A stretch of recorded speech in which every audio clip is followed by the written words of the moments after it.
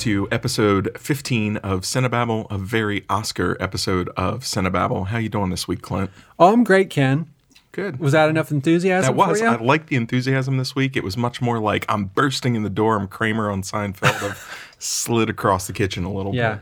I was trying to think of maybe a catchphrase while I was driving over here that maybe would give you some encouragement for my enthusiasm, but... I mean, that's really what it's about, is my encouragement. So, yeah. Let's try out some different things each week, and we'll see how much momentum it gives me. Okay. Co-hosts and all that. I'm Ken, you're Clint. We're equals, but in this regard, I need Clint. A need. A need?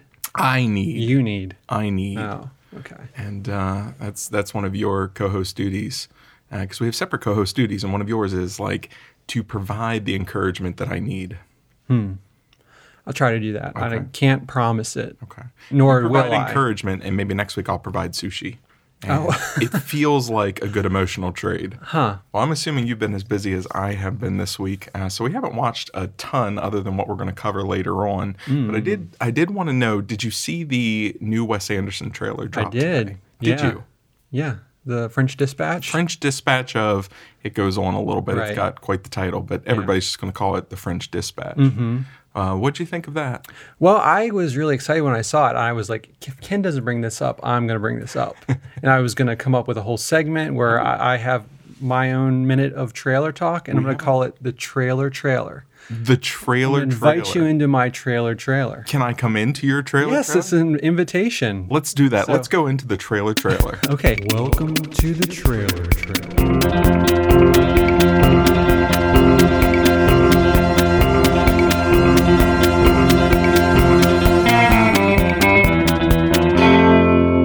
Watch your head, okay?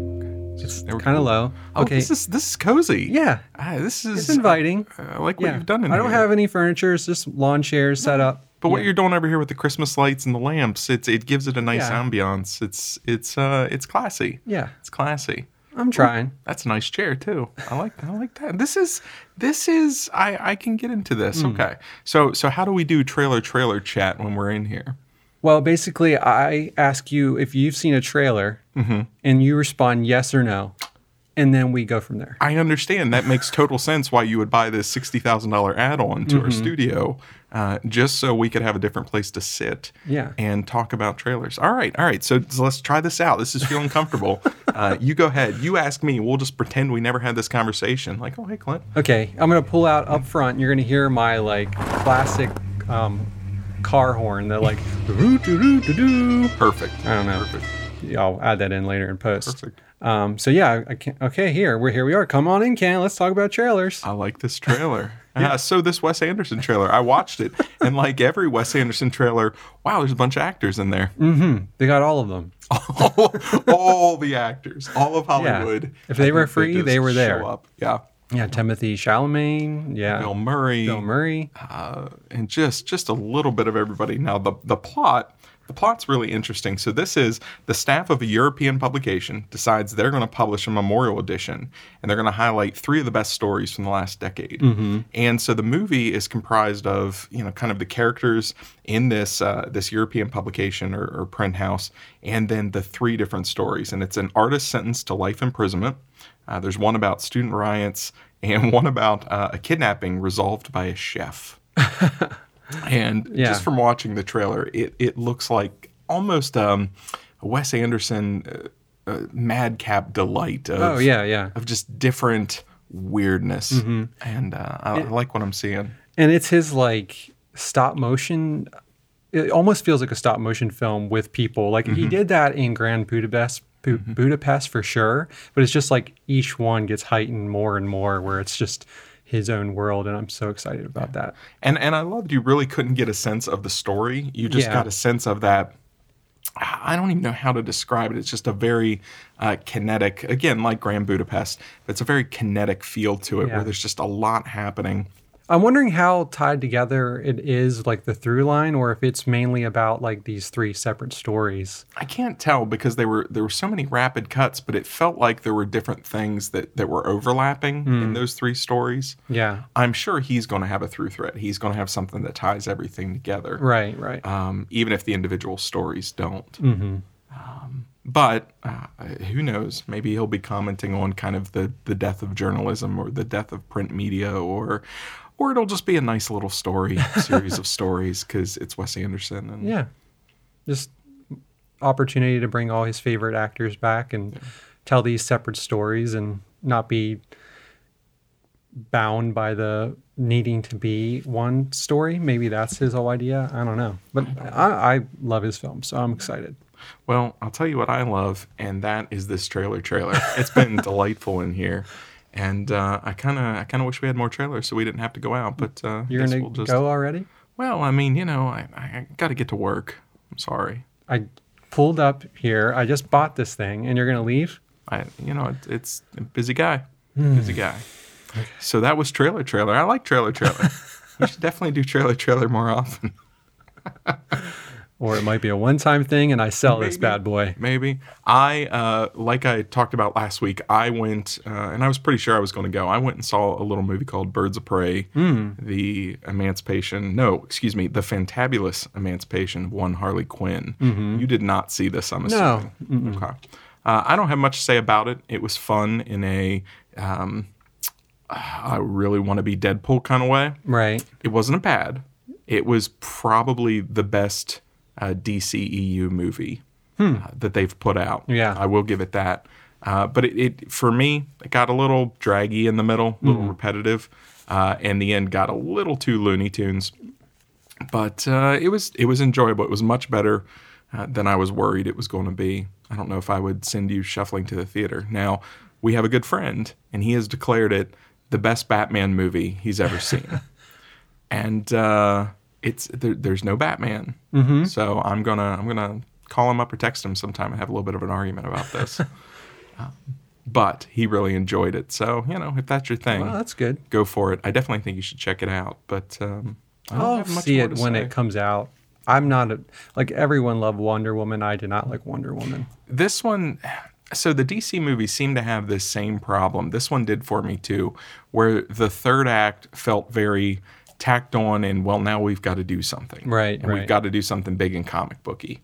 And they did it well, but it just, and a lot of the Marvel movies have that problem too, I guess. Mm-hmm. I can't see it. I'm Marvel blind. But same problem. They get to the third act and have a little bit of a trouble figuring out, we've established this style, but now we've got to do kind of the ordinary story wrap up. Yeah. This one definitely has that. But if you're already into the movie, it's a lot of fun. It's visually very good. The one thing I did want to talk about is that it does one of my pet peeves, and okay. I really tried to ignore it the whole time. But it is one of a new breed of movies that want to be very much like John Wick in its action sequences, and it does it very well. But what I've noticed of these films that are trying to mimic that heightened John Wick action is that they're not quite understanding when and when not to use slow motion. John Wick doesn't use very much slow motion to start.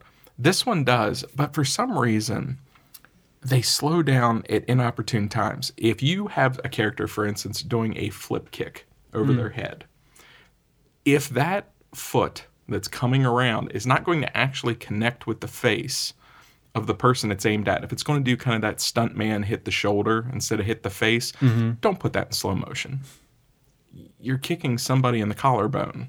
This is not going to knock them unconscious. And in slow motion, it just draws attention to the fact that I'm kicking you slightly to the side of your head. Whereas if it was just quick, speed it up even a little bit, it would look great. And it's interesting watching these action directors kind of figure out there's a new way to do action, but they don't. It's not theirs. They haven't quite developed that style. And I don't know. Do you enjoy? I know you're not a huge fan of the John Wick movies. Do you enjoy that kind of action at all? I mean, I really like the Raid movies, and I think that's the pinnacle of that kind of action movies. And I think it kind of introduced that kind of action to films recently, in the past, it's been 5 or 6 years. So I do enjoy that. I do not like the John Wick movies really at all, and I know I'm in the minority on that, but it's just Yeah, I agree with you. I think if they're slowing it down just for the sheer ability to do it and for style, and it's not really adding to the, I don't know, the moment or the story in like this grand way, maybe it's not necessary, but Maybe. I don't know.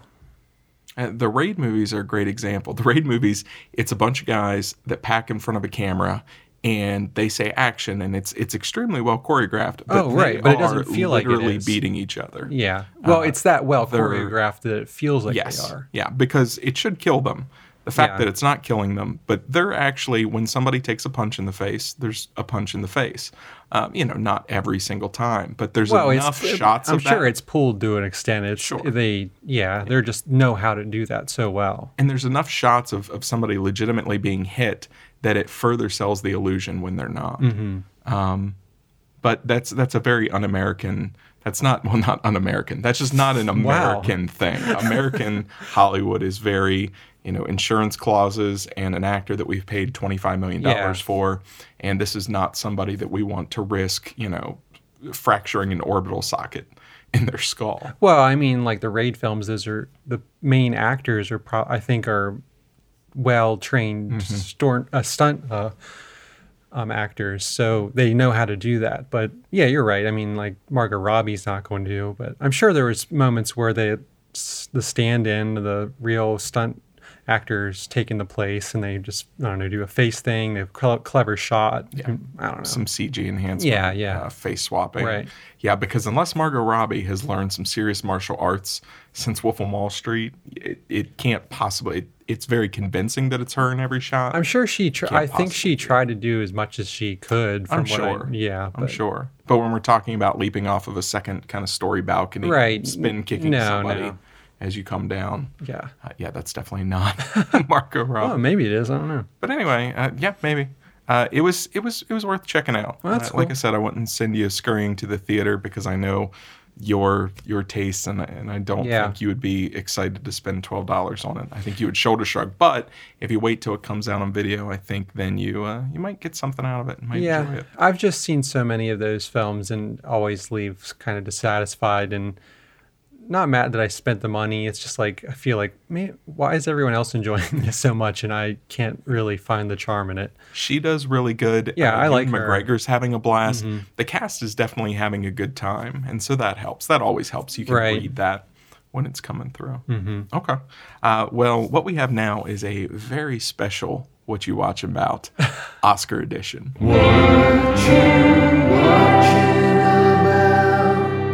Oscar edition. And I'm excited about this because I absolutely love the Oscars. Yeah.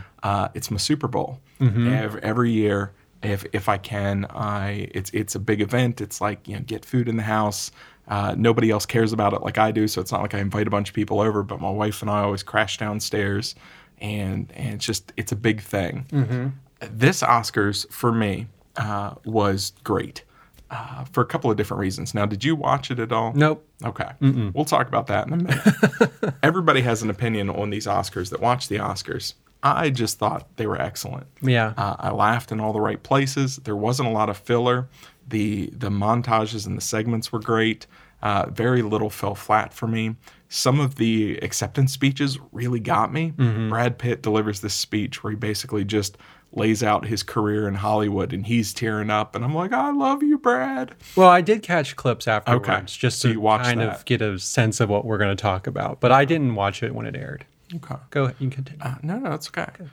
The awards, it was a rare year where usually I have some pretty strong favorites. Yeah. And I had some strong favorites this year, but also if something else would win, it didn't, like, what? It didn't break my heart or anything. I was just like, yeah, okay, I get that. It was a really good award show. I also agree it's very strange when it's a parade of white men on the filmmaking side of things. That bothers me too. I don't know how you get around that. How do you solve that, Clint? How do you give some other films chance? Yeah. I mean, it's all for show anyway. What does it matter? I don't see why it matters. Well, let's talk about that because, Okay. see, in my corner of the Hollywood world, it's not all for show. It's this pure and legitimate celebration of the arts and achievement. You know, if that's the case, I then- know it's not true. Okay. I know objectively that's not true. Yeah. I know I'm caught up in a magician act. How do you change that? How do you shift that? Because a couple of years ago, it felt like they were figuring out how to do that. All of a sudden, I think it just they gave up. yeah, Didn't even they try. really and it wasn't like there wasn't There's great award-worthy movies this year Yeah. from female directors or directors of color and things like that. They were there. Right. I would love to get a peek behind that process. Do you think that's something they're actively trying to fix?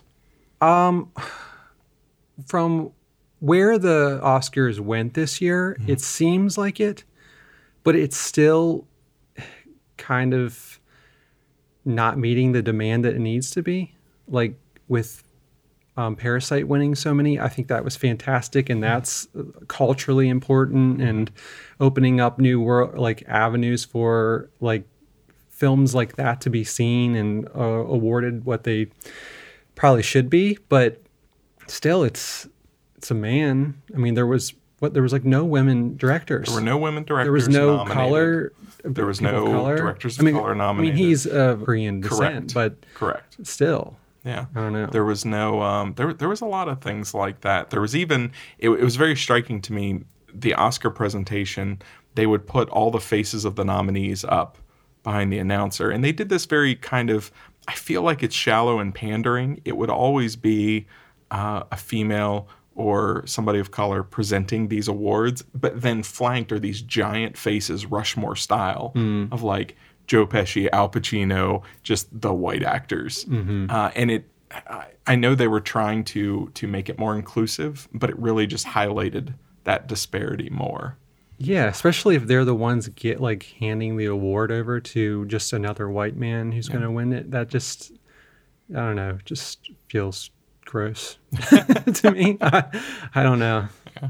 Now, what is it about like awards that just why wouldn't you watch the Oscars? Where did you lose that joy or that excitement? I don't like the idea of art being made a sport.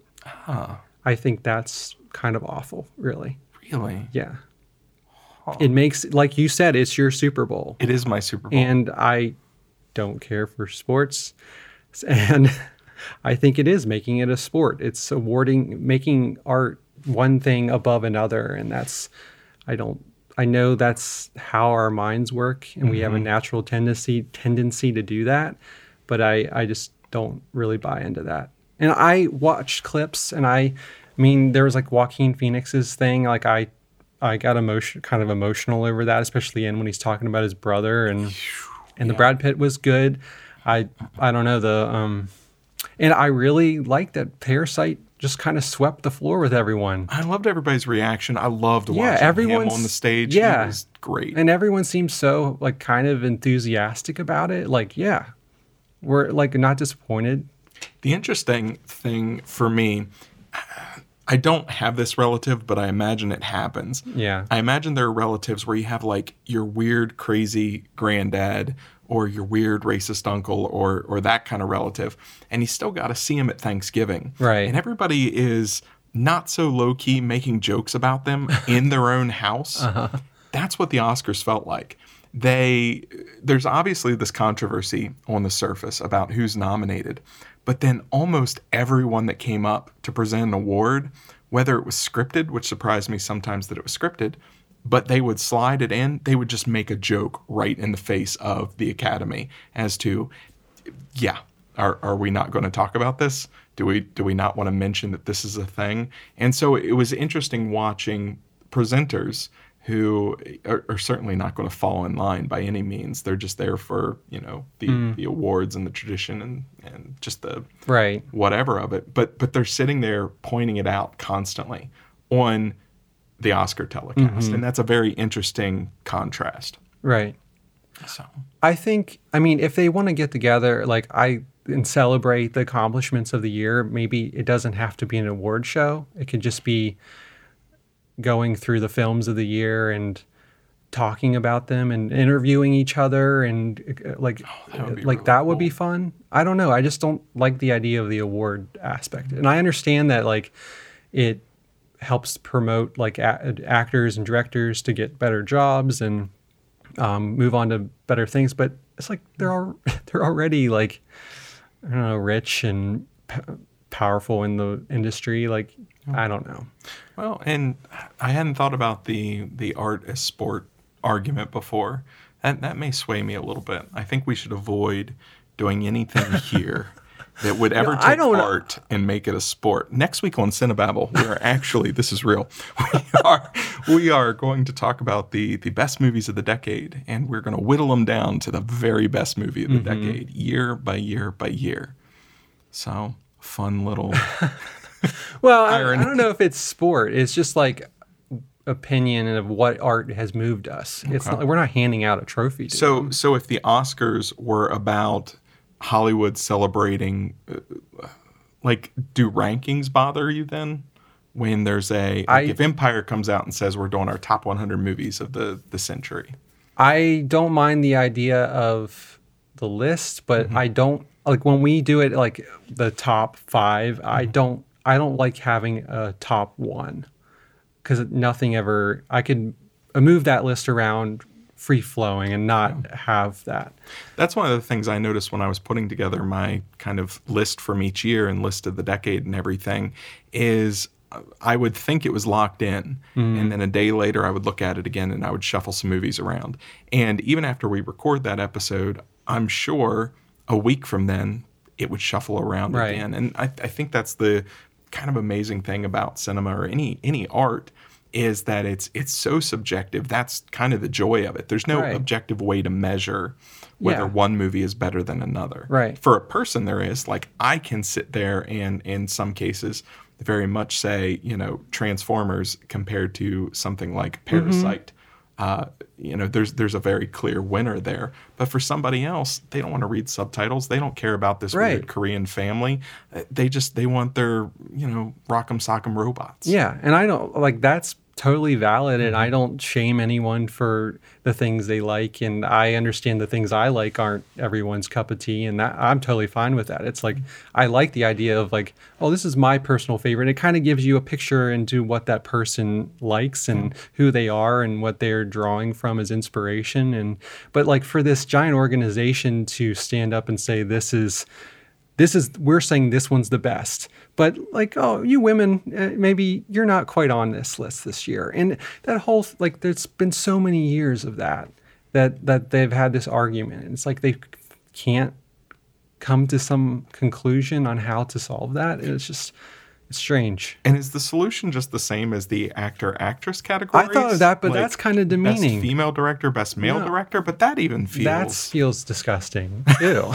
Thank you. I rolled that right out there. No, I had the exact same thought because I was thinking about today on like what you could do, and that my mind went there, and I was like, no, that's not a way to solve that either, because you're just then putting them in their own separate category, and the whole actor-actress thing is slightly weird, but well, and it's like, at least it gives them a chance to have their own section of the show, and I don't know. And it's difficult too because let's say there's a year, let's say you're trying to be more inclusive, and let's say you use percentages or numbers or representation. Oh, there's 30% female directors, so 30% of the awards for a director needs to be to a female, or vice versa. What if that year 70% of males? What if there just was not 70% of those awards that should be awarded or nominated for a male? Do you lock it to numbers? That doesn't work either, because then you're taking away it was just a really good year for women, or wow, the guys did it this year. Not that it's a competition like that at all. I just mean at some point art has to return to how it reaches its audience and how it impacts. And that's not always going to fall neatly on these lines where, oh, we have 5 nominations for director, 2 are female, 3 are male, or 3 are female, 2 are male, or it just doesn't work that way. And so And But I think every year there are exceptional. I definitely do too, and I think that's where the cynicism comes into it. It almost feels like a cynical kind of setup as to who's nominated, right? Where who's nominated is generally those kind of prestige movies. We talked about Her Smell. Her Smell, Elizabeth Moss was definitely turning in an award-worthy performance, but we knew there's no way when Academy nominations were going to come out that she was going to be on there because the film itself was too small, too unseen or overlooked or whatever the case. It's not the kind of thing that was going to get any attention. Well, I mean, there have been small films that have won before. So, I mean, I don't see why that would be a reason. But those small films that have won are always the ones that have a hook in that Hollywood audience, and you hear the buzz of it. There's the idea that it's a small film, but Hollywood itself, whether it's journalism or the actors or the directors, they've seen it. There's a buzz in their own community about this little gem of a film, and sure enough, it pops up like a Parasite. I think when that film came out, it did do that. Did it? I think it had some buzz around it. I think it just got overlooked, and as the year went on, other things popped up and kind of got forgot. But I see that movie as something that could be one of those films, just from the sheer her performance alone. Yeah. And that's another case. It's just like, well, why did this thing make it, and why did that? Like, I don't know. But like Little Women, that should have definitely been. That was on like a ton of people's list for the year, the best film, and it was so much, and it was buzzed about, and it's been on the other award circuits. And I wish I had gotten a chance to see it. It was literally in our theaters for a week. I think it popped up over at our local theater. I think it was there quite a bit. Was it? Yeah. I must have just missed it then because it felt like it just, as soon as I knew it was there and I started plotting when I could get to see it, it was gone again. Right. So I don't know. But I'll tell you what, Hollywood, if you're listening, right here, Cinebabble, we've got some solutions. Put us in a room. Did we really come up with any? I don't think so. No, but what we demonstrated, Clint, is that we're capable of it. Oh, okay. And so I'm just putting in a plug for, give us some of that Hollywood cash. You know what? We even have this new $60,000 trailer. We could even use our own space. We could go in there and think tank a little bit. We'll have, monkeys pounding out Shakespeare. We could come out of that trailer. The Oscars are going to be in the trailer next year. We could have the real gold of Oscar gold. Like, here you go. We've solved it all. We have solved race and gender and awards. Hollywood, you're welcome. That's why we're here, and this is why we're doing this. And they'll put a little plaque on the trailer that says, here, racism, sexism, and other societal issues were solved. Can't wait. 2020. Well, tonight we have 3 movies that we covered. We have Honey Boy, Them That Follow, and Parasite. Parasite we're definitely going to spend a little more time with. It's Best Picture winner after all, and love awards or hate them. Somebody thought that movie was important, so we're going to think it's a little important too. But let's start with Honey Boy. That wasn't a jab at you. I feel like it is. It wasn't a jab at you. I promise.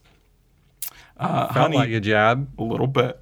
Honey Boy is a movie directed by a screenplay that was written by Shia LaBouf, and it's essentially autobiographical. And it's an autobiographical tale of this boy coming up through Hollywood and his troubled and complicated relationship with his father, who's essentially being hired and acting as his manager. And it's a pretty emotionally abusive relationship. It's physically and verbally abusive relationship. And it's a tough watch. Clint, what did you think about Honey Boy? It was okay. Yeah. I think it was well made. My whole view, I was viewing this through my Shia LaBouf glasses. I was too. But go on. Okay, so that's all I could see. Because I don't have much love for the Shia. Shia. So I could only see that, and I could understand that it was well made, it was well directed. The boy who plays his younger self is doing a good job. But man, Shia is just chewing it up, spitting it out, taking some more in. Regurgitating it, re-eating it, throwing it up into his own mouth one more time. Spitting it in the air, gurgling it. That's kind of a perfect image of how I felt about this. It's not that he's doing a bad job. Yeah. He does well as this boy's father. Basically his father. He's playing his father, which, on the side of, wow, congrats to you. Yeah. That's got to be incredibly difficult to immerse yourself into the mind of your abuser and play them on screen. Because one of the noteworthy things about this is he does go to some lengths to have some sympathy for his father through this role. It feels like he's really trying to understand or kind of bring to culmination his understanding of this man and what made him who he was and his flaws. But it feels very indulgent. Mm-hmm. It felt like to me you could tell he had been thinking and working on this for a long time, and he'd been playing it out in his head how these scenes are going to play out, and he was just like ready to do it.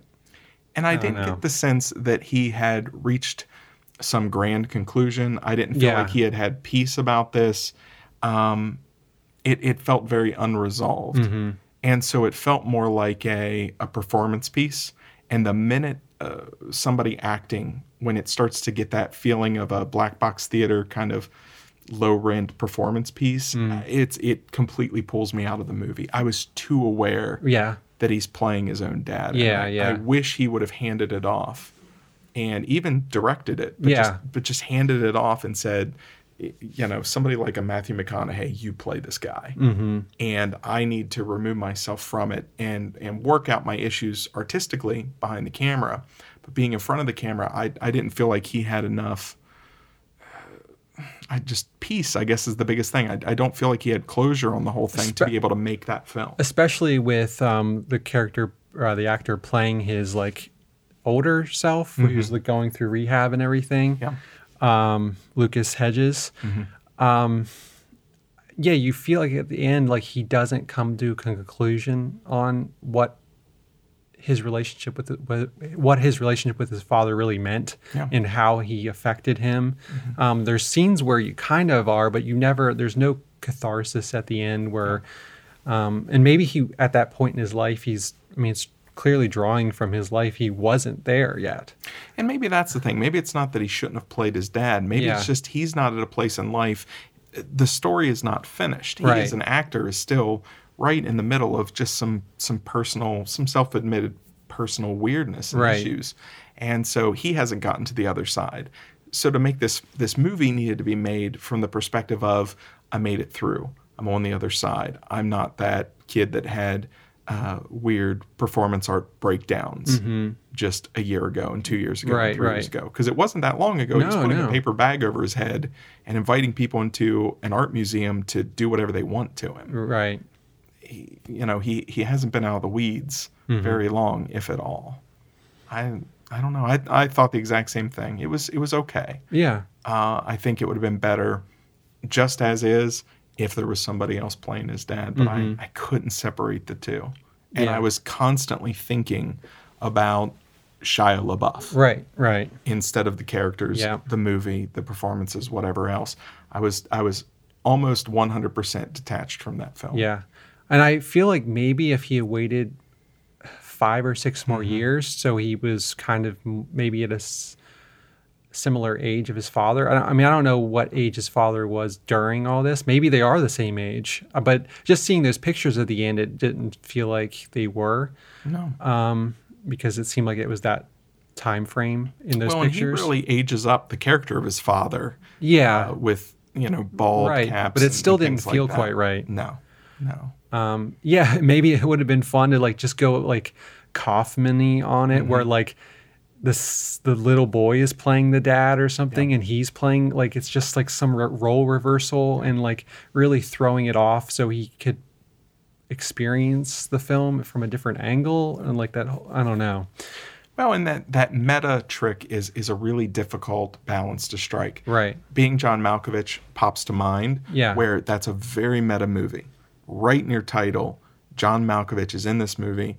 he has got to strike this very fine line between I'm an actor and I'm playing myself and I'm in this weird, absurdist, surreal film. That movie does it very, very well. Oh, yeah. But it's because he's so understanding of who he is as a public persona. He's confident in who he is as a human being, and he understands and is lockstep with what the filmmakers are doing. And so it comes through on the screen. It feels as if the idea is complete. Right. It feels as if the actor is at a place in his life where he can comment and use his own persona to comment on celebrity or anything else. Here, it just didn't translate. Right. And not to go to too much detail, but his relationship with the prostitute, that whole story was so unnerving to me. And it was just like, where is this going? Yep. And I was like, is this going to go in a direction that's going to make me feel really uncomfortable? And luckily it doesn't. But it was just, I don't know, it just set me on a weird trajectory with the whole thing. Yeah, I mean, bottom line, I had the same reaction. It was a quality film. It looks good. It's well directed. The script is pretty good. Yeah. The elements are there. But, I think I was distracting. mostly invested in the older version of him going through rehab and trying to come to terms with how his father has really abused him, and basically PTSD that he's kind of going through from his relationship. And I like that angle of it, and I kind of wish there was more of that, and it was kind of almost flashbacky to the Shia LaBeouf playing his dad, and it was more weighted that way rather than more towards the Shia LaBeouf playing his dad. Yeah. I don't know. I don't regret watching it, but it was... No. I could see why people didn't... it's pretty high. It's got a 90-some% on Rotten Tomatoes. I respect the ambition of it. I respect what he's trying to do. It just... my personal brain... There are people who can't go to a Tom Cruise movie and separate weird Tom Cruise outside of the movie from Tom Cruise in the movie. Yeah. I've never had that problem. Right. I can go watch a Tom Cruise movie and just we're Mission Impossible. This is Ethan Hunt. No problem. But I understand people who just cannot go and see that without seeing the couch hopping Scientologist. Right. I get it. Yeah. Shia LaBeouf is that for me. So. All right. Next movie that we watched was Them That Follow. And Them That Follow was a surprising little flick for me. Yeah. That I'll tell you right up front, I really enjoyed. Oh, cool. And it's about Mara. And this is this young girl. She's the devoted daughter of a snake-handling preacher, which not a lot of representation for snake-handling preachers in Hollywood. There should be more. There should be. But her dad is played by Walton Goggins. And they're preparing for her arranged marriage. It's semi-arranged. Yeah, she still has to agree to it. So it's not super creepy, but she also feels pressure that she can't say anything about it. And there's just a lot of characters around this, and it's about this small little woods community of kind of Bible Belt snake handling, Appalachia congregation members, and how they respond to kind of just the realities of what a young kid or a couple of young kids would go through. Right. What'd you think of Them That Follow? I thought it was good. I liked it. Yeah, I was. I thought it was really well acted by everyone across the board. I think not that it's really a disparity to the film. I wish maybe it's proving that it was well done is just I wish there was more of every aspect of it, because I was getting invested in the characters and this world, and it takes me back to growing up in the church and just the idea of faith and what that means to you and how it relates to the rest of the world. And so, yeah. I was really interested because a lot of times people talk about, and I do the same thing, I talk about character arcs, and characters need this arc. This is not a movie of character arcs. They're there. Yeah. This is something where just a lot of times I really felt like I was watching, just getting a peek into some very real people in their lives. The complete opposite of Honey Boy, where Honey Boy was constantly pulling me out and making me feel like I was watching an actor. This had the exact opposite effect, even with Walton Goggins. Yeah. This should be the flashiest role in the movie, and he's very restrained. And I kept waiting. As soon as he's nice early on. He's a very kind, pastorly preacher. I'm just like, oh, this guy's a monster. Can I ask you a question Sure, real quick? sure. Do you think this is like a prequel to him playing Baby Billy from Righteous Gemstones? Like this is his backstory? More of his backstory? That's amazing. That came to mind when I was watching it. I was like, Did not even occur to me at the time, but now, he definitely was a snake amazing. handling pastor earlier in life. Definitely amazing.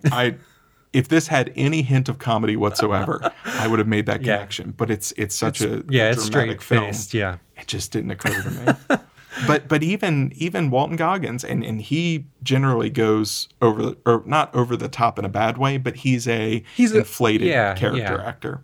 And he does Which is what I like about him. He's just such a weird character, and he plays it up. But this, he's very straight, and that worked for it. And that's most of the actors. Jim Gaffigan's in it, and I thought for sure this is going to be a distraction. no, He just plays it. I'm just this father of this teen boy. That there's kind of a crisis there.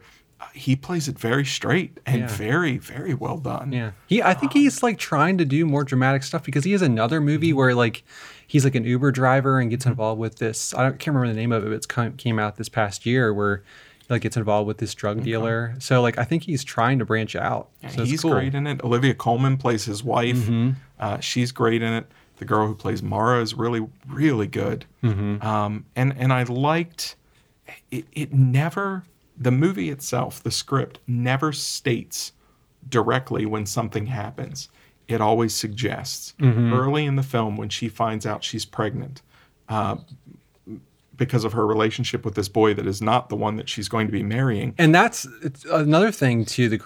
It's like not broadcasting anything. Like it took me a minute to realize they weren't the same boy. Because I thought, oh, she's supposed to marry this guy, but like they've already been like having like sexual relations, and so she's trying to. But then it clicked like, oh, they're the same guy.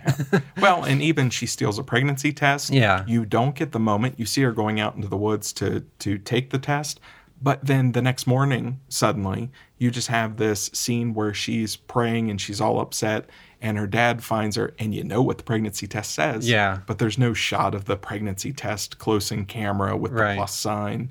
It's all suggesting. And it was such a comfortable way to be drawn into this world. Even when dealing with the services, when they're handling the snakes and everything, I've heard about this before.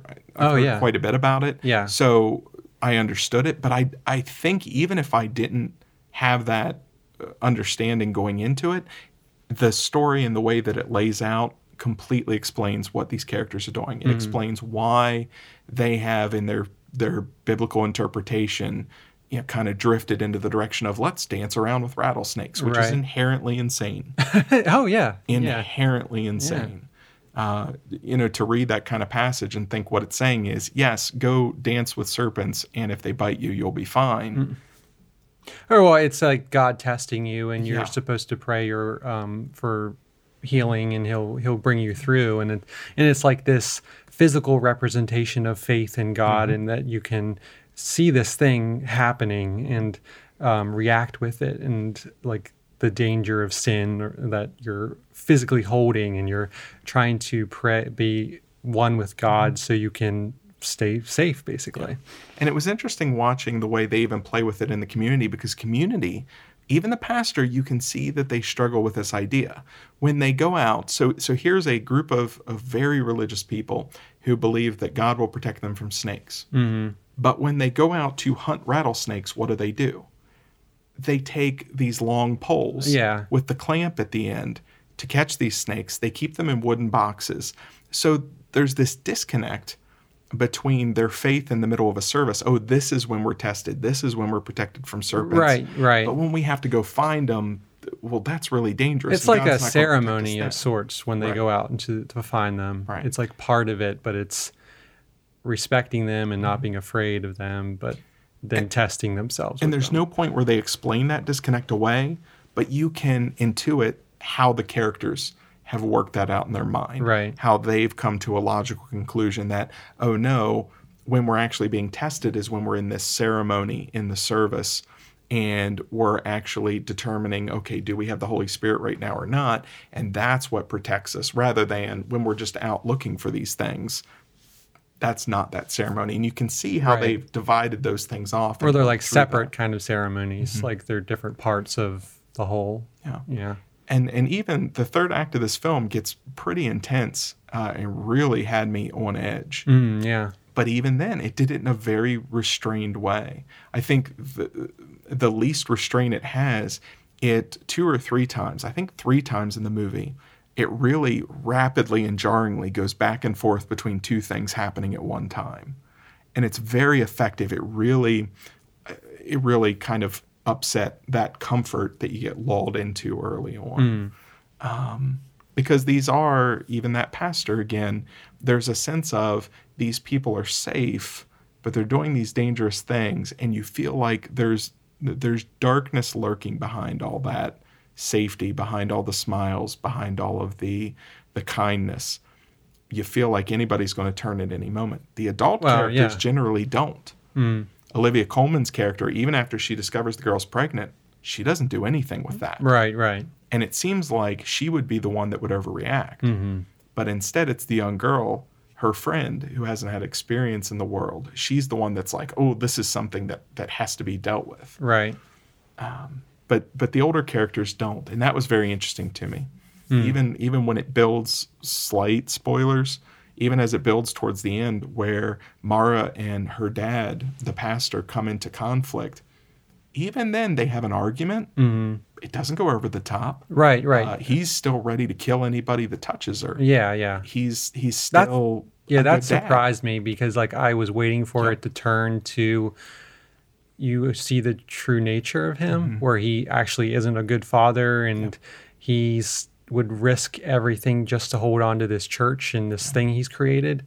But no, he doesn't. He does like stand by her. And I think also with like the Olivia Colman, her character, when she doesn't turn her in, it's like, I think she knows the ramifications of doing that for them in the community, like how that would affect everything, because it's such a small knit group. And I think like her friend, like, I think she thinks she's doing the right thing for her relationship with the guy she's supposed to marry.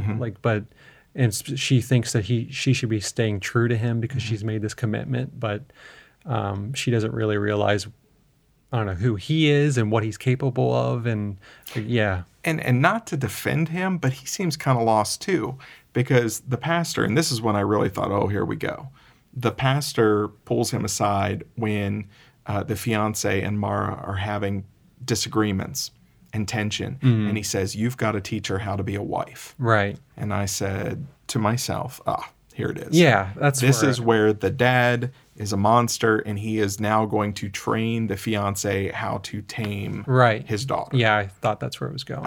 And there's already in the background some things about her mother died. And so I'm like, oh, here we go. Never comes to fruition in a deliberate way. It's still that hint of a society where a male is one thing, a female is another thing. Oh, it's like that That's direct in their biblical culture.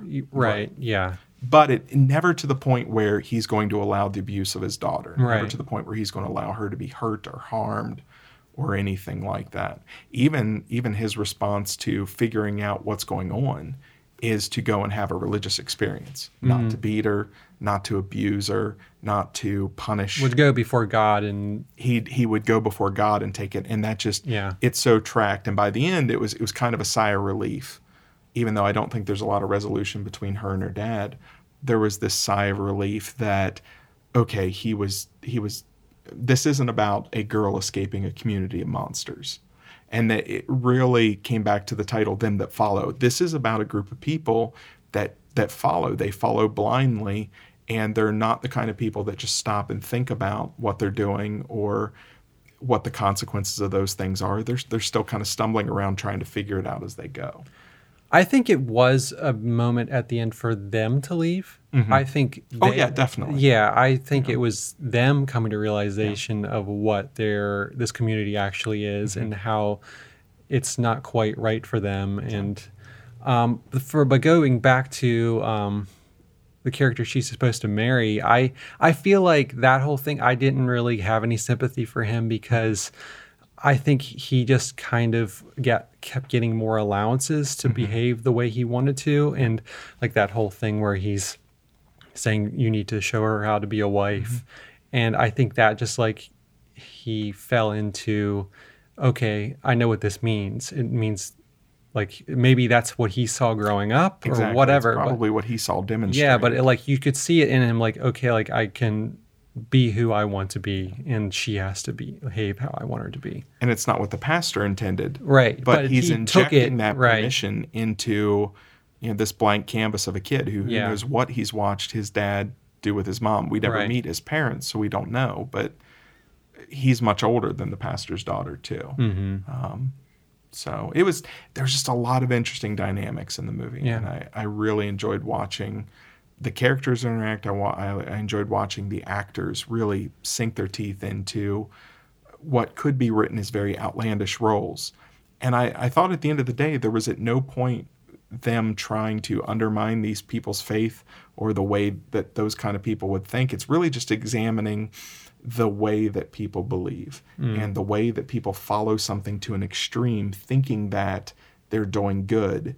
And it just sort of asks the questions, but is it good? And how do people react in those situations? And is it healthy? And is it an actual expression of faith? Or is it just drifting off course? Right. I love that it just kind of surrounded that and let you kind of dwell in this world and ask those kind of questions. Yeah. Yeah, I like the use of like the snakes is like, I think I already said, like this physical manifestation of faith and these people like interacting with it and what it means to them and like her love interest, what he does, like, because he's kind of falling away from it. He doesn't believe any of this. Yeah. So it's him trying to interact with faith for her in the way that he thinks the way she, I don't know, he thinks she wants him to, and what that means for him and how he's not really being true to himself and he kind of gets hurt physically and spiritually from it. So I thought that was interesting. Yeah. Well, yeah, I would definitely recommend it. It's on Amazon to rent, and it was definitely worth my $4. It is not available on Blu-ray, so it's not something you can pick up on disc. But grab it digitally, check it out. Yeah. It was good. I wish there was a little bit more to just every aspect of it. I think it could have gone a little farther. And it's one I look forward to watching again because I felt the same way, and I'm curious if that's an expectation thing. I want to watch it again and see if it just sits well with me, being what it is. It was definitely a movie that at the end of it, my imagination starts clicking in and, ooh, what happens to this person? What happens to this person?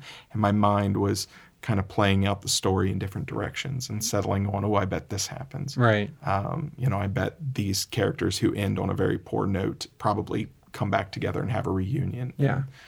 There were just different things there like that. I mean, yeah, there was subtle character arcs to everyone, and I liked that. And if it didn't go the way it did, I think I would have not liked the movie. Yeah.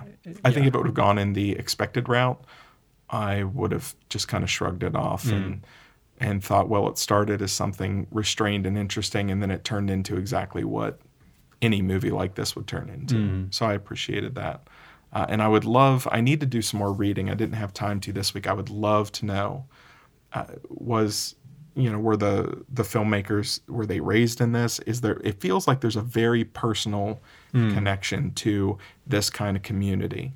It doesn't feel like something that's just researched. It's possible, but it would not surprise me at all if the director or the screenwriter was raised near this community. Yeah, maybe in just door faith in general, and like they were interested in this specific branch of how people behave in, I don't know, or how they express it. So they just thought it was this extreme example. Yeah. I don't know. Yeah. Well, I don't know. It's worth checking out, and it's at least not the Westboro Baptist Church, so that kept it from being awful. Our next movie is Parasite. That's the last time I'll mention Westboro Baptist Church on this podcast. Probably. Is that the second time? I think it's just the first. Oh. First and last. You get 3. I get 3? That feels like too much. I'd rather mention the Nazis. So Parasite, just won Good Picture. Good Picture. And Good Picture goes to Parasite. Whatever you do not edit that out. That is... No, I won't. I don't wow. edit this to that much of a degree. Wow. Good picture. Why would I edit that out? See, you wormed your way into my brain with your artistic merit nonsense. So everything's just a good picture. You get a ribbon, you get a ribbon. Can we do our own award show and we give away Good Picture? It was good. I think most weeks I'm giving away Good Picture. Yeah. Well, that's the Clintian Fine Award. It's fine. Anywho, Parasite. Directed by Bong Joon-ho. It's a South Korean film, and it's about greed. It's about class discrimination. It's about class warfare. It's about overflowing toilets.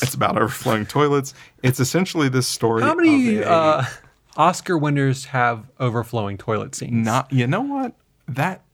Not many is my hunch, but wouldn't it be funny if it's like 13? Maybe that's the thing. We should go back. Maybe like that's the smoking gun, and every picture winner has that, and we just overlooked it. And this was the only one that really shined a light on it. Braveheart deleted scene. Yeah. Or, overflowing toilet. Early Scottish 12th century toilet. Mm-hmm. There you go. We nailed it. It's about Parasite's about this lower class family, and they basically infiltrate this upper class family, person by person. And the upper class family does not realize they are hiring an entire family, a mother, father, daughter, and son. But they con and worm their way in and displace and get fired employees of this upper class family, and essentially just take up shop. And it starts with the boy making a living, working for these people, and he's just like, oh man, we could all do this. And so now one family is right under the nose of another family, and it's just watching that play out. Clint, what'd you think of Parasite? Well, we watched this around Christmas. A friend brought it home for a screener, and we all hunkered down and watched it. And I was super excited to see it. There's been so much buzz about it, and I really like all of Bong Joon-ho's other films. He's always really strange, and there's a kind of cartoony aspect to a lot of them. Like, what's the other last one? Whatchoo. Mm-hmm. And like Snowpiercer. So I was really excited to see it. And so I was expecting just to be really bizarre, just out there, and thought the trailers were kind of just setting up the strangeness. So after watching it, I was pretty let down by it because it was really subtle. It was just kind of this story of this family in this small situation. It's a really pretty small film, just a couple settings. And I was really bummed out, actually, because like everyone loves this film. And I was like, what did I miss about this film? And I was like, I guess it's just not for me. Like, I didn't even put it on my top 10 of the year when we did our list. So I was just like, I guess something didn't hit with me. So last night I sat down. I was like, I'm going to give this another shot. And I had this is probably the biggest turn for me on a film that I've ever had. This jumped up to the top, second movie, my favorite of the year. I loved it this time. I don't know. I was getting over a cold at the time we watched it. Maybe that was it. Maybe because it was a screener, and every 5 minutes, the logo saying, do not copy this or rent it out or whatever. And that was distracting. Particularly in a movie with subtitles. Yeah, and it was a DVD. So it was on your big screen, and it was just kind of blown out. So I don't know. It was just maybe I wasn't in the mood. It was late. I was just a lot of things. But watching it, I had the best time watching it last night. It was every emotional moment hit me. The first time, I was like, okay, whatever. But I don't know, maybe just seeing it again and knowing the expectations I had were not there because I knew what it was going to be. And I loved it. I thought it was great. Yeah. So. I enjoyed it much more the first time, but I also had a little bit of an upswing on the second time. And it probably would have bumped up another notch in my list. But I didn't have that grand of a swing. Just for some reason other than when the logo would come up, I was just completely in that movie. But I had also read right beforehand that it was a smaller movie and that it didn't do a lot of things that his previous movies did. His first movie that I saw was The Host. Me too. Way back when. Yeah. And he's always gone very big and interesting concept and things like this. And I could definitely understand when you first see this thinking it is a much smaller concept and a smaller film. But it's just as big a concept. Yeah. It's just not on the surface. Yeah. If I had known it was more like his film Mother, I would have, okay, that's where he's going with this. And that's the level and intensity that's going to be at. I don't know, just coming off like Okja and it's just like big, weird cartoon. Yeah. I don't know what I was expecting. I was just expecting something super weird, and it wasn't. But it is. But it's just a lot more subtle and personal, and has a lot to say. And yeah, I really enjoyed it. I think it's one of the most well-paced, interestingly structured films because it is almost all taking place within a week or two, and there's a large section that's like in a day and a half, and that threw me off the first time, and that made it feel small. But this time, it just like the pacing of that and letting things sit and letting things just play out in this really tense way and funny way, and I really just got to take it in this time. It has a surprising humor to it.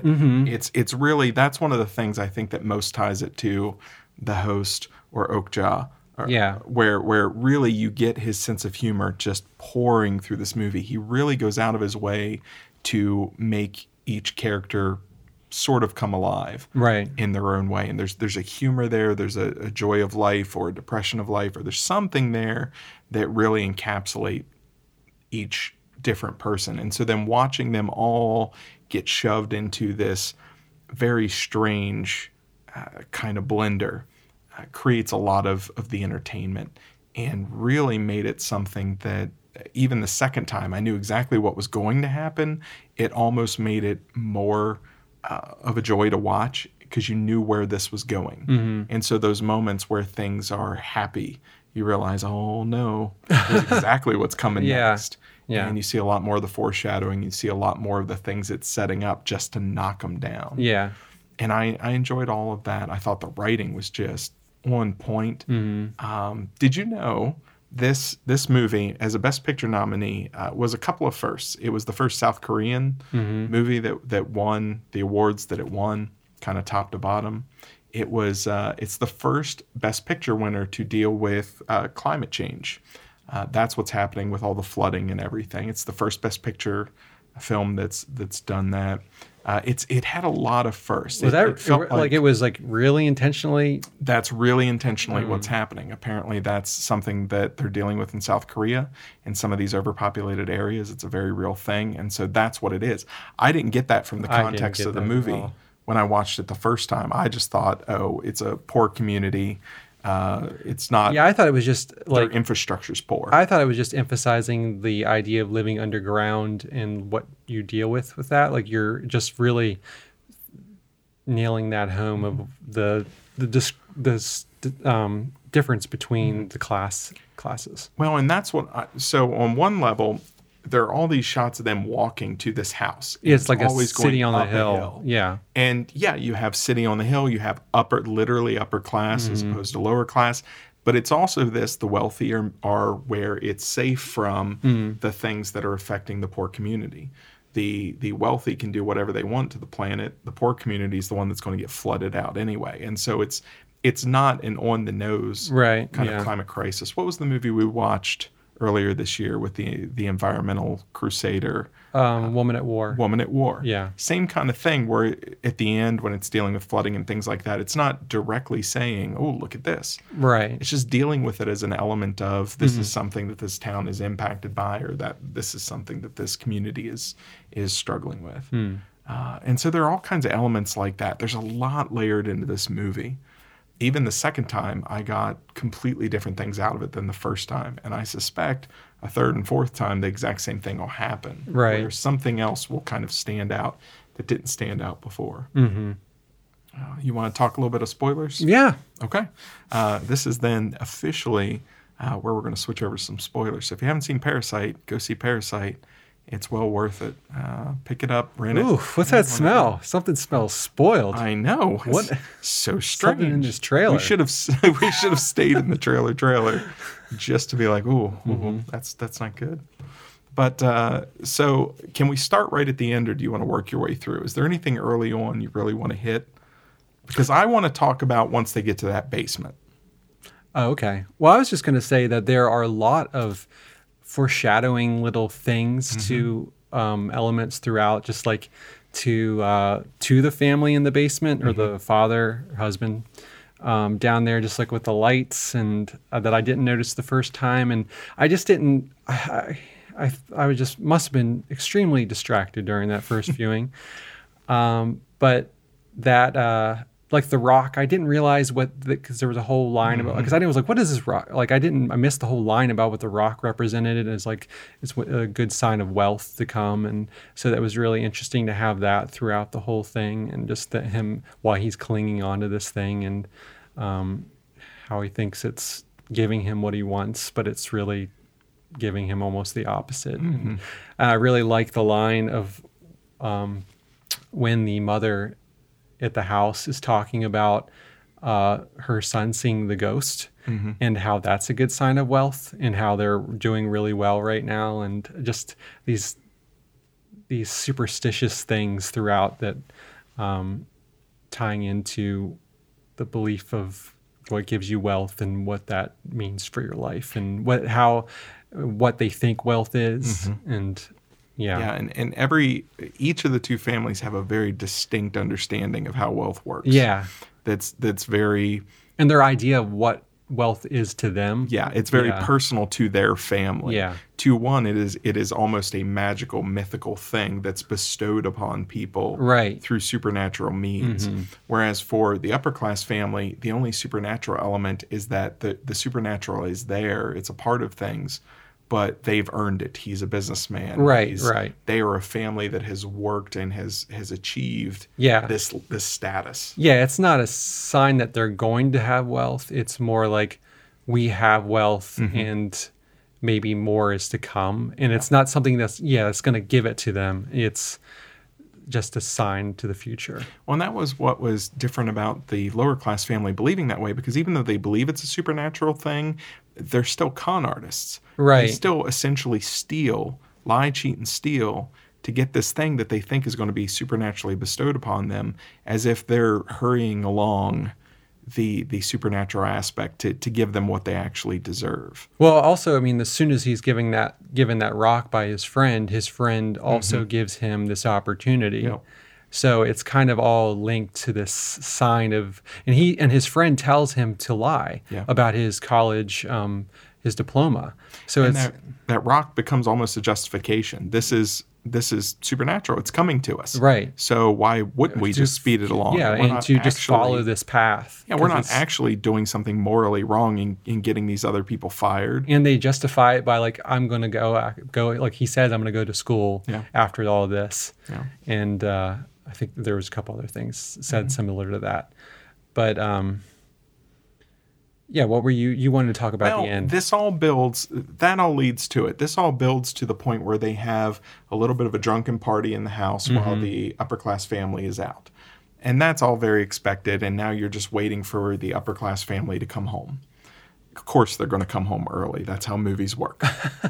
The lower class family are doing things they shouldn't be doing. They're going to get caught. That is not what happens. The upper class family does come home early, but it sends everybody into this scurry that leads them to the discovery, because one of the people that got fired comes back, but the discovery of this basement. And in this basement... Well, that's how they come to the basement, because the woman comes back because she once says she left something there. But it's happening at the same time as the family coming home early. It happens right after. Scene. Right. It happened, yeah. So they discover this basement, and they discover that the former housekeeper, the other woman That they got fired. has her husband downstairs. And her husband has just been living in the basement. He's communicating through bomb blinking shelter. lights. And he is 3 degrees shy of gone. He has lost it. Yeah. And this is really where the movie sinks its teeth in and says, here's where we're going with this. Mm-hmm. You know, inevitably, that this lower class family cannot keep up this ruse. Mm-hmm. Even if the story just plays out, even if there's nobody in the basement, eventually the kid that goes off to school that got him the job is going to come home. Right. And is going to reveal everything. So it's a short-term lease no matter what. But it's even shorter now. But it's even shorter now because of the discovery of this in the basement. Right. And now these people that they had just sort of shoved aside are now going to kind of come back with a vengeance. And not in a seeking revenge kind of way, just this complicates everything and turns it into something where it all falls apart. Well, I mean, I don't think her intention was to get revenge. I think it was actually to get the back to her husband and see if he's okay. But how they react to her in that situation with him being in the basement kind of gives her no choice to defend them. But also it kind of is, I mean, they're becoming like the people in the house. Yes, because to this other family. Who they now see themselves superior to this couple who's surviving in the basement of this house and don't really see that they're the same. Yeah. At all. Yeah. And you almost get the sense that this immediate lower class family, eventually, if this had lasted somehow for years, I think they would have started trying to figure out how to shove aside that rich family and take their place. Like, how do we now take their wealth? Not how do we collect a paycheck? How do we now supplant ourselves and take what they have? Mm-hmm. But then this disrupts. And now here's another thing they should have learned. They should know. They've been in this position. They should know how it's felt. But instead of having empathy for this other family that's down on their luck, they go in the complete opposite direction. And here yet again comes the rock. And the rock that's supposed to be this supernatural sign of what's being given is something that starts to represent something that's going to take. The boy is really huddled onto it. And you know what he's thinking. He's thinking murder. Yeah. And he sees them as another hurdle towards what they are trying to accomplish. They deserve it. Towards. It's been granted to them. Yeah. They just need to take it. But also there's some really fine acting in him because you kind of see there's that, but also it's just he's going to do the right thing for the family. Mm-hmm. Like he's going to do what I don't know if he doesn't see his father being able to do, or he's just going to take the burden of solving this issue on himself so that nobody else in the family has to. I mean, he's not able to. But well, and from the beginning, the daughter and son, there's this weird pervasive disrespect in the family. They don't respect their dad. They don't actually respect their mom. They want to take care of them, but they see them as failures. And so that plays through clear to the end, where even after his dad has really started to step up and his dad is doing all these things and his mom's doing all these things, the kids are still running that family. And they're still feeling like we have to take control. We have to solve the problem. We have to take care of things. Yeah. Well, it also seems like the parents never stepped into that role. Mm-hmm. And that's probably part to do with their situation. So they probably have grown up with that mindset. At least they have 30 years on them where this is our lot in life. Right. It would never even occur to them to do what the son does. Right. Kind of taking over the servant roles in this upper class family. That would never occur to them. That's the kids and their ambition and their drive. And they're just bringing the parents along with them. Now the parents start to really get into it. Mm-hmm. But the parents aren't there as long in that situation, benefiting from that situation before it falls apart. Right. And so their mindset is, we've just got to get out of Dodge. This, it was good while it lasted, but now it's getting really complicated. But the kids keep pushing back and finding ways to recomplicate it and to try to stay and hold on to. Well, the mother, she sticks around the whole time. Yeah, but when the mother and father are indulging in violence against this other family, it's almost defensive. Right. It's almost in a panic. It's not it's not calculated. It's not premeditated. With the kids, it feels much more premeditated. I guess. I don't know, because that whole section is so quick. Mm-hmm. I mean, like how it's paced is so quick. Like I feel like they might have been able to get to that point. Maybe. Because I mean, she kicks her down the stairs. Yeah. And that, I mean, is defensive, but she did that without batting an eyelash. Mm-hmm. So I think they were following Probably. in their kids' path. And they are quick to start covering it up. Yeah. It's not like they have a I feel like moral conflict at that point. I feel like they all at some point were in it together, and they got on this road and they were going to see it out. Yeah.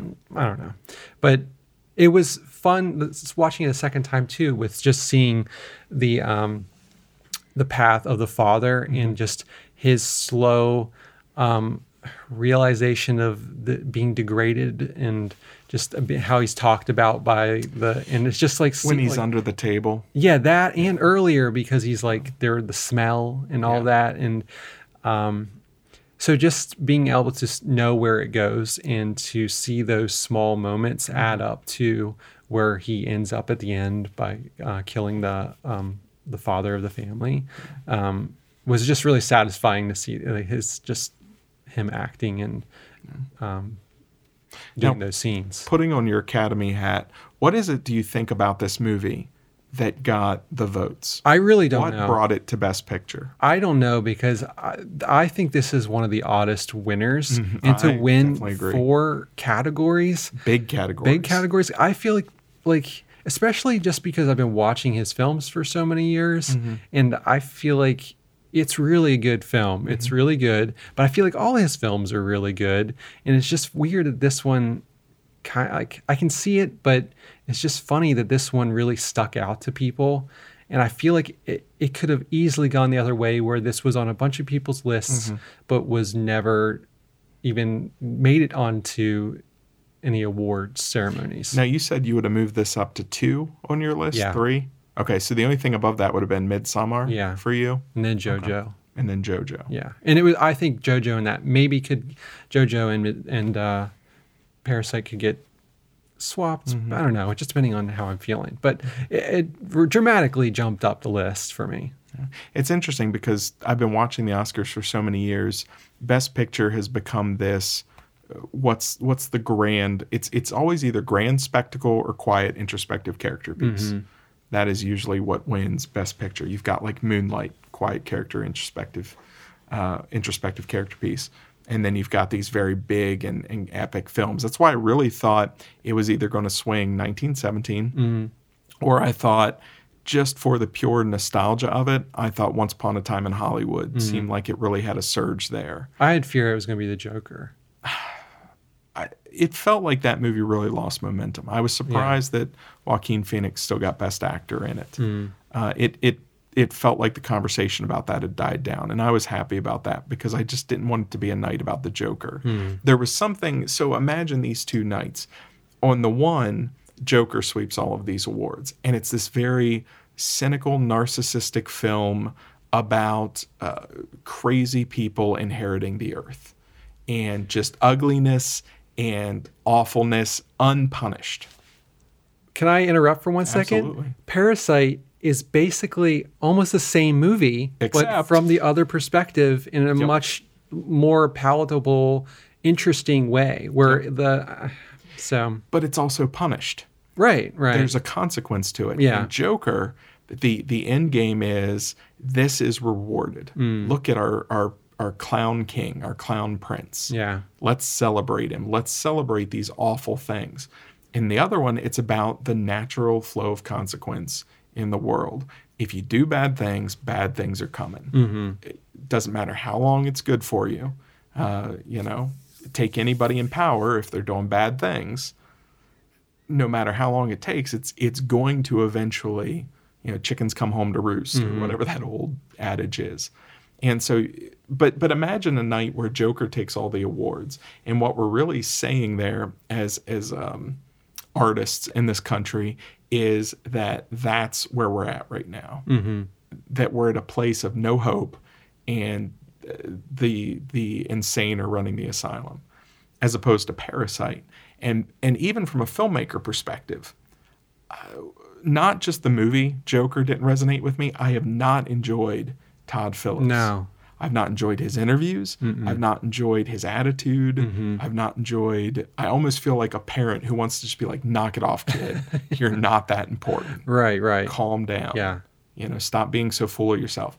Whereas Parasite, watching it come up there and watching the director win all those awards, here's just this humble guy. He's ecstatic about what he's made and where he's made it to.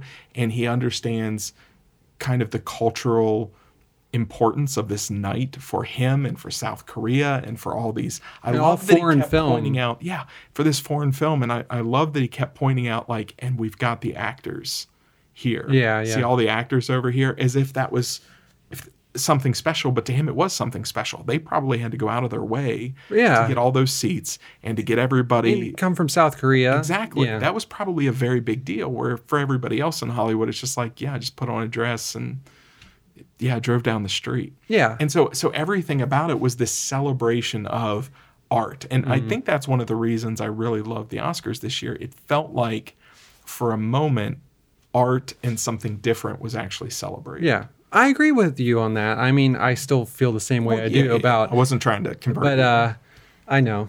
But also, I mean, I feel like the Joker, like, they kept, as like with Todd Phillips interviews and them discussing it, like they were saying how this film is saying all these things about society and everything. But when I saw that film, I didn't get any of that. It just felt like a miserable experience of a person who is miserable, seeking revenge and being celebrated for it. Where this film, I feel like, really did say a lot about society and lower class and upper class and climate change, like you informed me. And it's like, and I could totally see that in it. And like, I didn't see it while I was watching, but it's like it clicks in once you say it, like, oh yes, for sure. So I feel like it's so much more successful in saying the things in a precise way that makes sense, and you can gather it from the film. It's just in a more timely fashion. Yeah. It just feels much more a look at the world now and where we are now, and it asks important questions about now. Yeah. And it doesn't answer those questions. It just sort of puts you into this story where you're looking at the disparity between classes. Yeah, it's like a mirror. Yeah. And I love movies that do that. And he has the charm and the humor and the wit to be able to do that in a way that it's not oppressive and heavy and self-important and indulgent. And all those things are what the Joker was to me. Yeah, but it also was dark. I mean, it's a dark subject matter it's dealing with. There's tense scariness to it, but the spots are picked so precisely and well that it has impact, rather than like the Joker, where it's 2 hours of misery and dark music and just skulking around in clown makeup, and it's unbearable to watch. And where this, it just has so much more presence and power in those moments, and like scariness, like when like that the husband in the basement is like coming out, it's like he's like using every ability in his acting arsenal to make that scary, his face and his look, and he's like knows what, I don't know, it's just so well accomplished. And at the end of the day, in the real world, there's nothing scarier than an unpredictable human being. Yeah. If you were in a situation and the guy across from you has ill intent for you and is unpredictable, that's terrifying. An animal, you find a way to barricade yourself in somewhere. The animal is done. But when it's a thinking, feeling, opposing thumb human being, with the sensibility of an animal, but like the rage of an animal, but the intellect of a human, right? That combination is very scary. Yeah. And that's something I noticed the second time through the movie. It was scarier the second time. The first time I came out of it feeling like, oh, that was much more of a comedy than I thought it was. Whereas the second time I was like, that is much more of a horror film than I thought it was the first time. It's still not a horror film. It's much more of a thriller. Yeah. And it's still a comedy thriller. But I think just even calling it a comedy is a little strong. Right. It has this comedic beats to it, but I wouldn't call it a horror film, but it does just have an underlying intensity to it that carries it. And it's just the pacing of it. Like there's such a fluid motion to it, like a brush stroke that like it just, I don't know how it unravels is so amazing to me. Especially that last half once they're like getting drunk in the house and just how it goes to the end. It just, I think it's masterful. I don't know. And I wish I saw it the first time like the way I saw it this time, because I think even when I watch it again, it'll jump up again, and it'll be one where I'll really want to watch it more. And that says a lot. Yeah. All right. Any other thoughts on Parasite before we kind of wrap up? One thing that I really enjoyed the music this time, and the whole scene where after they escape the house, the father and the kids, and they're going back to see their home, and it's flooded, and just the musical choice that through there, there's like it's got this really spooky little theremin underneath of it all, and it was just like, ooh, just really like that, and just a little thing I liked. I liked on that how much the environment always reflected where that lower class family was. Yeah. In their minds or their comfort or whatever else. You know, the environment, once they kind of take over the house when the rich family's away on vacation, the whole tone of the movie changes. When everything's falling apart, that's when the floods hit. That's when their old place is completely destroyed. That's when everything starts to come undone. Yeah, it's kind of like they can't go back. Yep. I loved how environment always matched action. And I thought that was another very subtle kind of comment on how we affect our environment. We affect, however macro or micro you want to go. Our approach to life is going to affect your home. It's going to affect your world. It's going to affect all of these things. There's a cause and effect there, and I appreciated that. Yeah. I also really, this time, the weight of the end really hit me, where he comes out of the coma and he goes back to the house, and he's just kind of watching the house and notices the Morse code and puts together that his father's in the basement, and he's sending out this code every day of this letter, and just the whole plan he sets in motion in his head. He's like, I'm going to get rich. I'm going to get married. I'm going to buy this house. I love that it shows a flash of that as if it's happened, and then it comes back and it's that's his imagination imagining it happening. And the irony of that's what got you into this mess. Your imagination as to how you were going to get rich quick and accomplish something landed you in the first situation, and here your mind is going all over again. Yeah, but this time it's like the legitimate way, but it's... Maybe.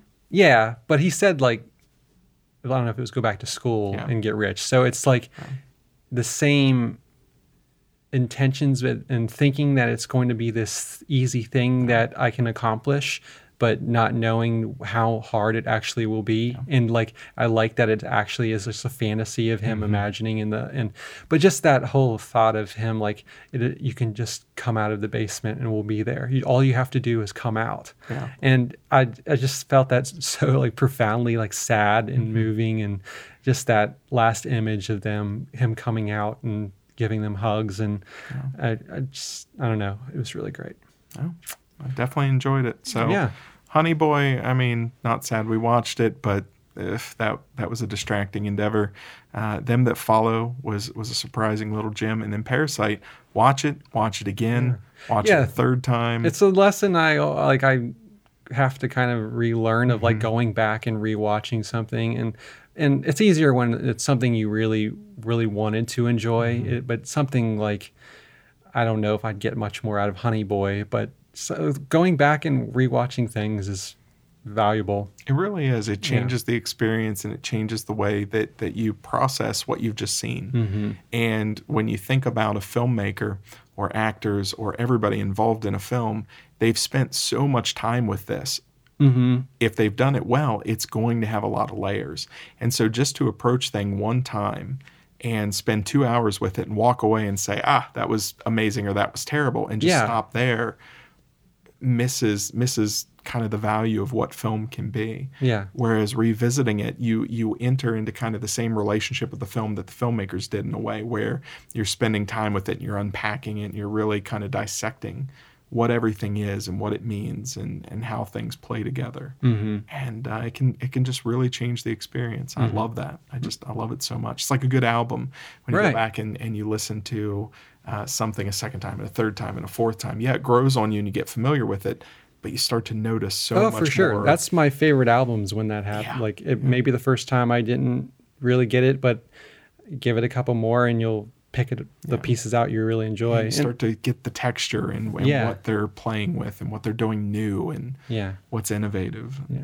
That's what I always hope when I make something, like paint a picture or something that I spend months on. You hope that somebody might give it a second viewing and pick out what I was intending. But yeah, it's fun to do that with other people's stuff. Well, this has been Cinebabble episode 15. Next week, we are going to have a very special episode where we tackle the entire decade. We're not going to watch any new movies.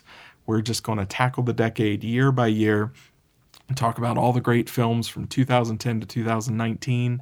And we'll see how similar or different our lists are. I suspect, as I was putting mine together, they're going to be very, very, very different. Do you buy into the argument that the decade's not really over till 2021? No, I'm one with like the 0 year starts the decade. Okay. So this I wasn't sure if decade I was getting us to jump the gun on 2020 this. to 2029. No, 2010 to 2019, because I think of it as 2000 was definitely the start of a millennium. Mm. That was definitely the start of a millennium, a decade, a century. And But some people argue that it really was until... I know. But those people don't appreciate science.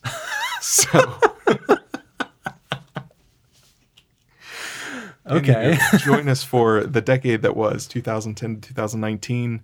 I am Ken, and this is Clint, and we're just going to go maybe check out the trailer and put up. You want to help me put some curtains up? I do. Curtains. Yeah. That's a great idea. Let's go do that. Okay.